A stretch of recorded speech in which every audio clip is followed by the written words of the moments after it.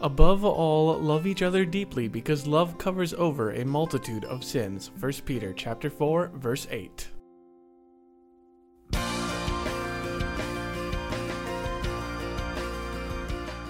Welcome to Canaan Bound Podcast, a podcast designed to offer the Christian rest during life's journey.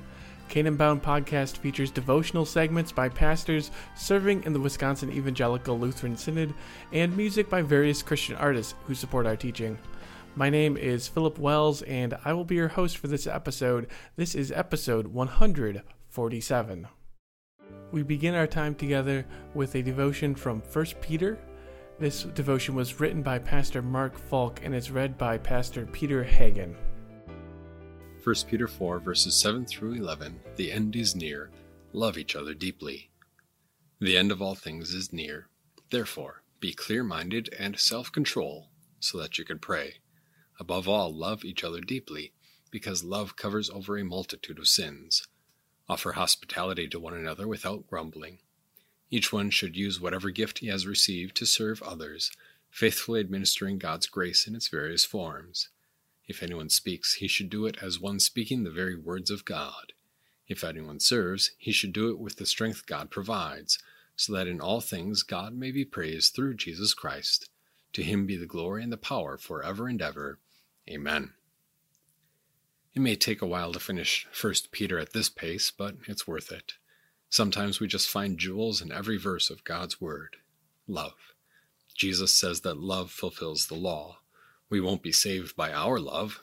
God's love has already paid the price of our redemption, but certainly those who have been bought with a price, the blood of Christ, those people will understand better than any country singer that love is basic.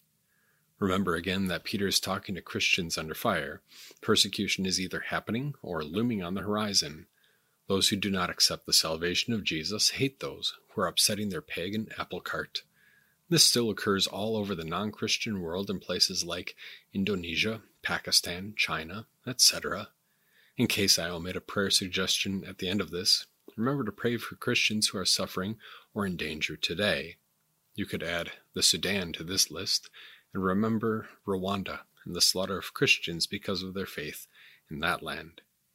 But even in America, our Christian love for each other strengthens and warms us as we step out into a world that is decidedly cool to a message that says, apart from Christ, you must all perish in hell. But in Christ, your sins are all forgiven. Therefore, repent and believe. I spoke to an uncomfortable truth of the law one day at the Y, and the lady who was just listening in spoke in obvious anger. Direct quote, "This is just BS." In such a world, we need the tender love of those who sit around us in the pew, confess their sins in unison with us, open their mouths to sing with us. Those who stay for coffee, not because they need coffee, but because they really do love each other. We ask about each other's children, we show concern for failing health, we pray for each other, and notice what truly Christian love does. Love covers over a multitude of sins.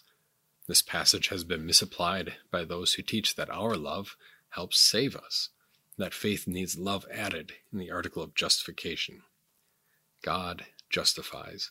That is to say, God declares not guilty those who are guilty of sin, evildoers. For example, David and Abraham in Romans chapter 4. No, our love covers the sins of others. We forgive, we forget, we do not publish their sin. Perhaps this is some of the sagest advice given to young lovers. Go into marriage with your eyes wide open, and then close them a little bit each day. Is that not love, covering the sins of your wife or husband? And then this. Offer hospitality to one another without grumbling. Paul never stayed in a Motel 6. It was fellow Christians who kept the light on for him. Motels were non-existent. But no one should grumble in Rome or Ephesus if a fellow saint shows up late in the evening, bleary-eyed and needing lodging. There is still opportunity today for hospitality. In my teaching days, a young graduate showed up at my doorstep in the wee hours. She had been at a wedding. I think it was foggy or nasty. It was a long way home. Maybe she had had a drink. Can I sleep on your couch? I know where I'm going to sleep when I head to Lambeau Field. It won't be in a motel. It will be with family.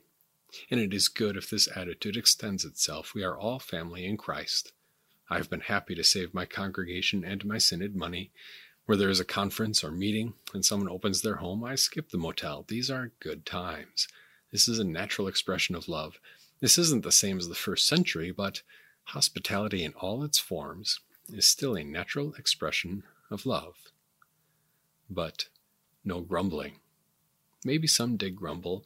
Maybe we grumble about the help that members of the Christian family need. Then turn again to the source of love. Jesus loved his own to the end. As the end nears, Jesus' love makes it possible for us to love each other deeply. And so, pray for persecuted Christians wherever they may be. For example, Egyptian girls kidnapped into Muslim marriage and killed if they convert to the Christian faith, or more. Next up, we have a song by Branches Band. This song is titled, You Never Let Go.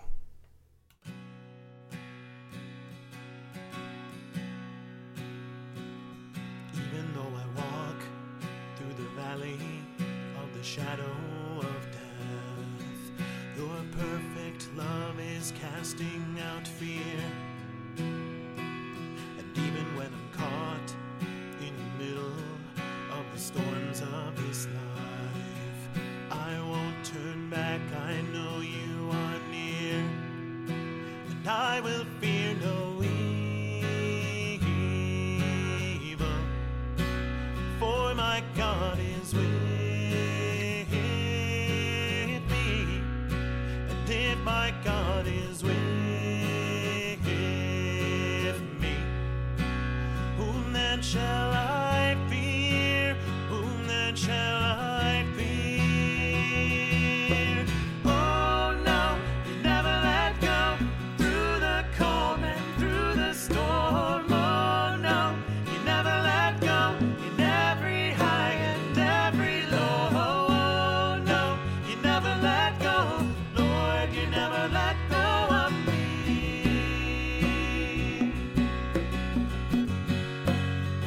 And I can see a light that is coming for the heart that holds on, a glorious light beyond all compare.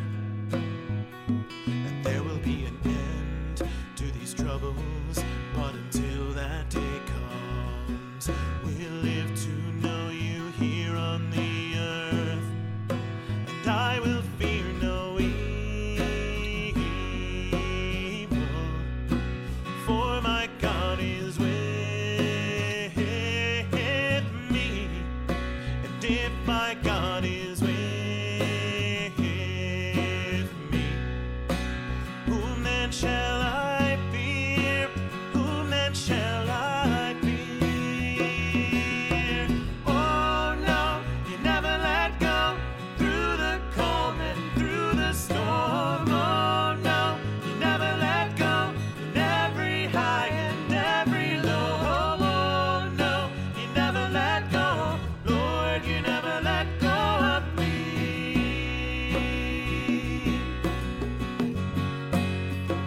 And I can see a light that is coming for the heart that holds on. And there will be an end to these troubles, but until that day comes, still I will praise you. Still I will praise you.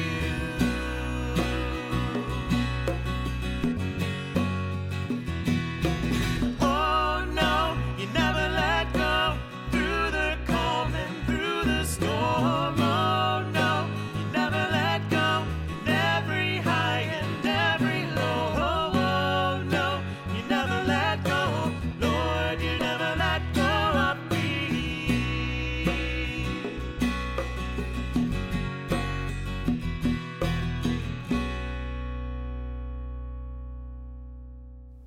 Next up, we have a message from Beard133.com with Pastor Tom Barthel.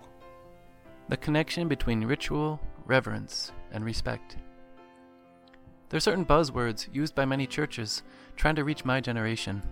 Authentic is one of them. Perhaps the underlying implication is that old worship rituals are not authentic and heartfelt. I've felt this way before. I've worshipped in many churches and have seen times when someone is no longer worshiping, but is seemingly going through a mindless routine. It even happens at our own dinner table when someone asks, "Did we give thanks before our meal?" We did. Someone forgot. Someone just mindlessly went through the motions. That is not worship. If anyone has ever been surrounded by that type of worship, they would understandably crave another form of authenticity. Sinners sin, even when worshiping. Ritual can't fix that. Sometimes it fosters it. Ritual is a sequence of activities or events in a prescribed order. It's hard to avoid. You have a morning ritual. You do it each day without even planning it out. It helps you get each day going. It helps you plan the birthday party or the social party. You probably have many other rituals in your life. Rituals make life work. Why not worship too? God knows that rituals serve us well. He gave many to the ancient Israelites. But today, His worldwide church is free to form its own Christ-centered rituals for worship. The Apostle Paul writes in Colossians 2, "Do not let anyone judge you by what you eat or drink, or with regard to a religious festival, a new moon celebration, or a Sabbath day. These are a shadow of the things that were to come. The reality, however, is found in Christ." So, what routine and practice is best? Churches which use ritual, rooted in the ancient liturgy, are not automatically inauthentic. Many long-used rituals properly focus on Christ as Savior. There's nothing inauthentic about a man who makes the sign of a cross, because he deeply believes Jesus' death must always be on his mind. There's nothing fake about a man who daily recites the Apostles' Creed with conviction that he speaks the truth. A slow and somber tune isn't void of true worship. It often hits the heart in places where most songs seldom dare to go. Topics like sin, guilt, seeking mercy from God through the blood of His Son. Don't get me wrong. Following ancient Christian rituals are not the only proper way to worship, nor do I think they are automatically superior. I love many new rituals in the church. I personally don't care for every old ritual. All worship must be in spirit and in truth. John 4. No matter the routine or style. But I would contend the ancient church carried on many valuable rituals for us to use today. I've learned this through observing how it influences my family. With 8 young children, I've really started to notice how much ritual helps in worship. Our congregation follows a typical historical pattern with some weekly variations. But they always know some sort of order. The pattern becomes familiar in a good way. It's not the rituals that make us respect what we do in worship. We have rituals because we respect what we do in worship. But what has me most convinced of the value of ritual is when I introduced new, at least new to us, old worship rituals into our family devotion time. I had previously reasoned it will feel forced. It's not natural to stop what you're doing and start following patterns and reciting things from the heart. The kids will get bored. But when they started to see the pattern, they loved it. It gave direction and respect in an often chaotic world. It brought peace through something bigger than this world and this moment. I'm certain that the rituals we've introduced into our family devotion will be a lifelong treasure. They will never forget them. Never. Authentic? What could be more authentic than a little child eager to begin devotion time because they know the response, the prayer, and the hymn? What could be more reverent than a family gathered each week for worship, young and old, all joining together in familiar words, along with new songs? Ritual is a way of expressing reverence. It's a way of conveying respect. It's a way of worship, and I'm loving it. Next we have To Tell the Story with Luca Tagliano. This one is titled While We Were Asleep. Look, of course they're gonna say that. It's their Lord, and they're gonna say whatever it takes to make it sound like he's still alive. Listen, trust me. I was there. He's not alive. Pull up a chair. Let me buy you a drink and I'll tell you what really happened. No, it's fine. I just got a little bit of a bonus, so it's fine. Now listen. This is what happened. So your chief priests, they remembered that deceiver saying that he'd be alive again in 3 days, and they figured that, his disciples would steal the body and claim he was alive, kind of like they did.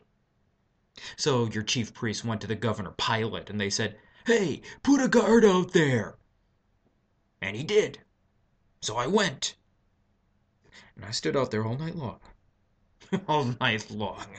And Gaius, he brought some of his wine, and we fell asleep. No, of course it's not normal. I'm a good soldier. I do my duty all the time. All right. Most of the time. You want to hear what happened or not? And yeah, we woke up at dawn. Stone was rolled away, body was gone. Obviously the thieves stole the body. Obviously the disciples came in and just took it while we were sleeping. Yeah, his disciples. Yeah, I heard they're a bunch of cowards. Of course they are. Who could stand up to a Roman soldier like me, huh? Maybe they got drunk and brave. I don't know. Look, I don't analyze personalities. I just say what I told. I say what I saw. And I saw an empty tomb when I woke up. The only possibility is that they stole the body. Yeah, the brave disciples. No, I wasn't punished. Well, of course I should have been. I fell asleep on the job. I failed my duty. Normally I'd be killed for that kind of thing. But I went to the chief priests and I told them what happened, and they were fine with it. They dealt with my commanding officer. No, I won't tell you why I went to your chief priests first. Look, I can tell you for sure, though. He's dead, all right? What do you mean, where'd I get the bonus from? It doesn't matter. It has nothing to do with this. Listen, who cares, all right? He's dead. He's dead, and he cannot be alive. Yeah, well, who are you going to believe? Some women? Or a Roman soldier? They claim that there was an earthquake and an angel, and we became like dead men. You're right. Right. Look, I'm a veteran. I fought in more battles than you would believe. I know what I saw, and it takes more than some vision to make me like a dead man. And if you think I acted like that, if you think I fainted, me, I will show you how much of a man I am, and you will learn what it is to fear a Roman soldier. Listen, buddy, you're paying for your own drink now. You keep that up, and I will take you outside, and we'll have some words, all right? I was there. He's not alive. He can't be alive. I need another drink. Now, brothers and sisters, the Roman soldiers were bribed. They were terrified of what they saw. They became like dead men when they saw that angel. But their lies couldn't keep Jesus in the grave. He really rose, and he really lives. And this story is true. We end our time together with another song from the Branches Band, Jesus, Your Boundless Love to Me. Jesus, your boundless love to me, no thought can reach, no tongue declare. Dwell in my heart eternally, and reign without a rival there. To you alone, dear Lord, I live.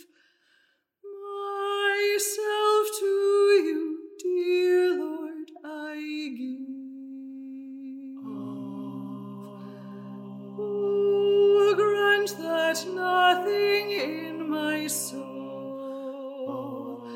May dwell but your pure love alone. Oh, may your love possess me whole. My joy, my treasure, and my crown. All coldness from my heart remove. My every act, word, thought be love. My thought be love.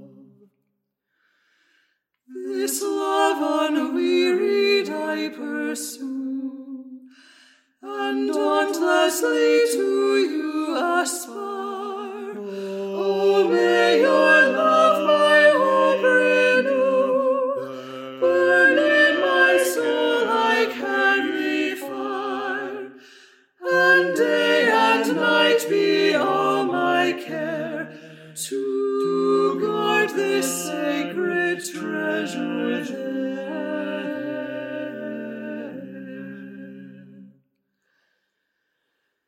In suffering free I love my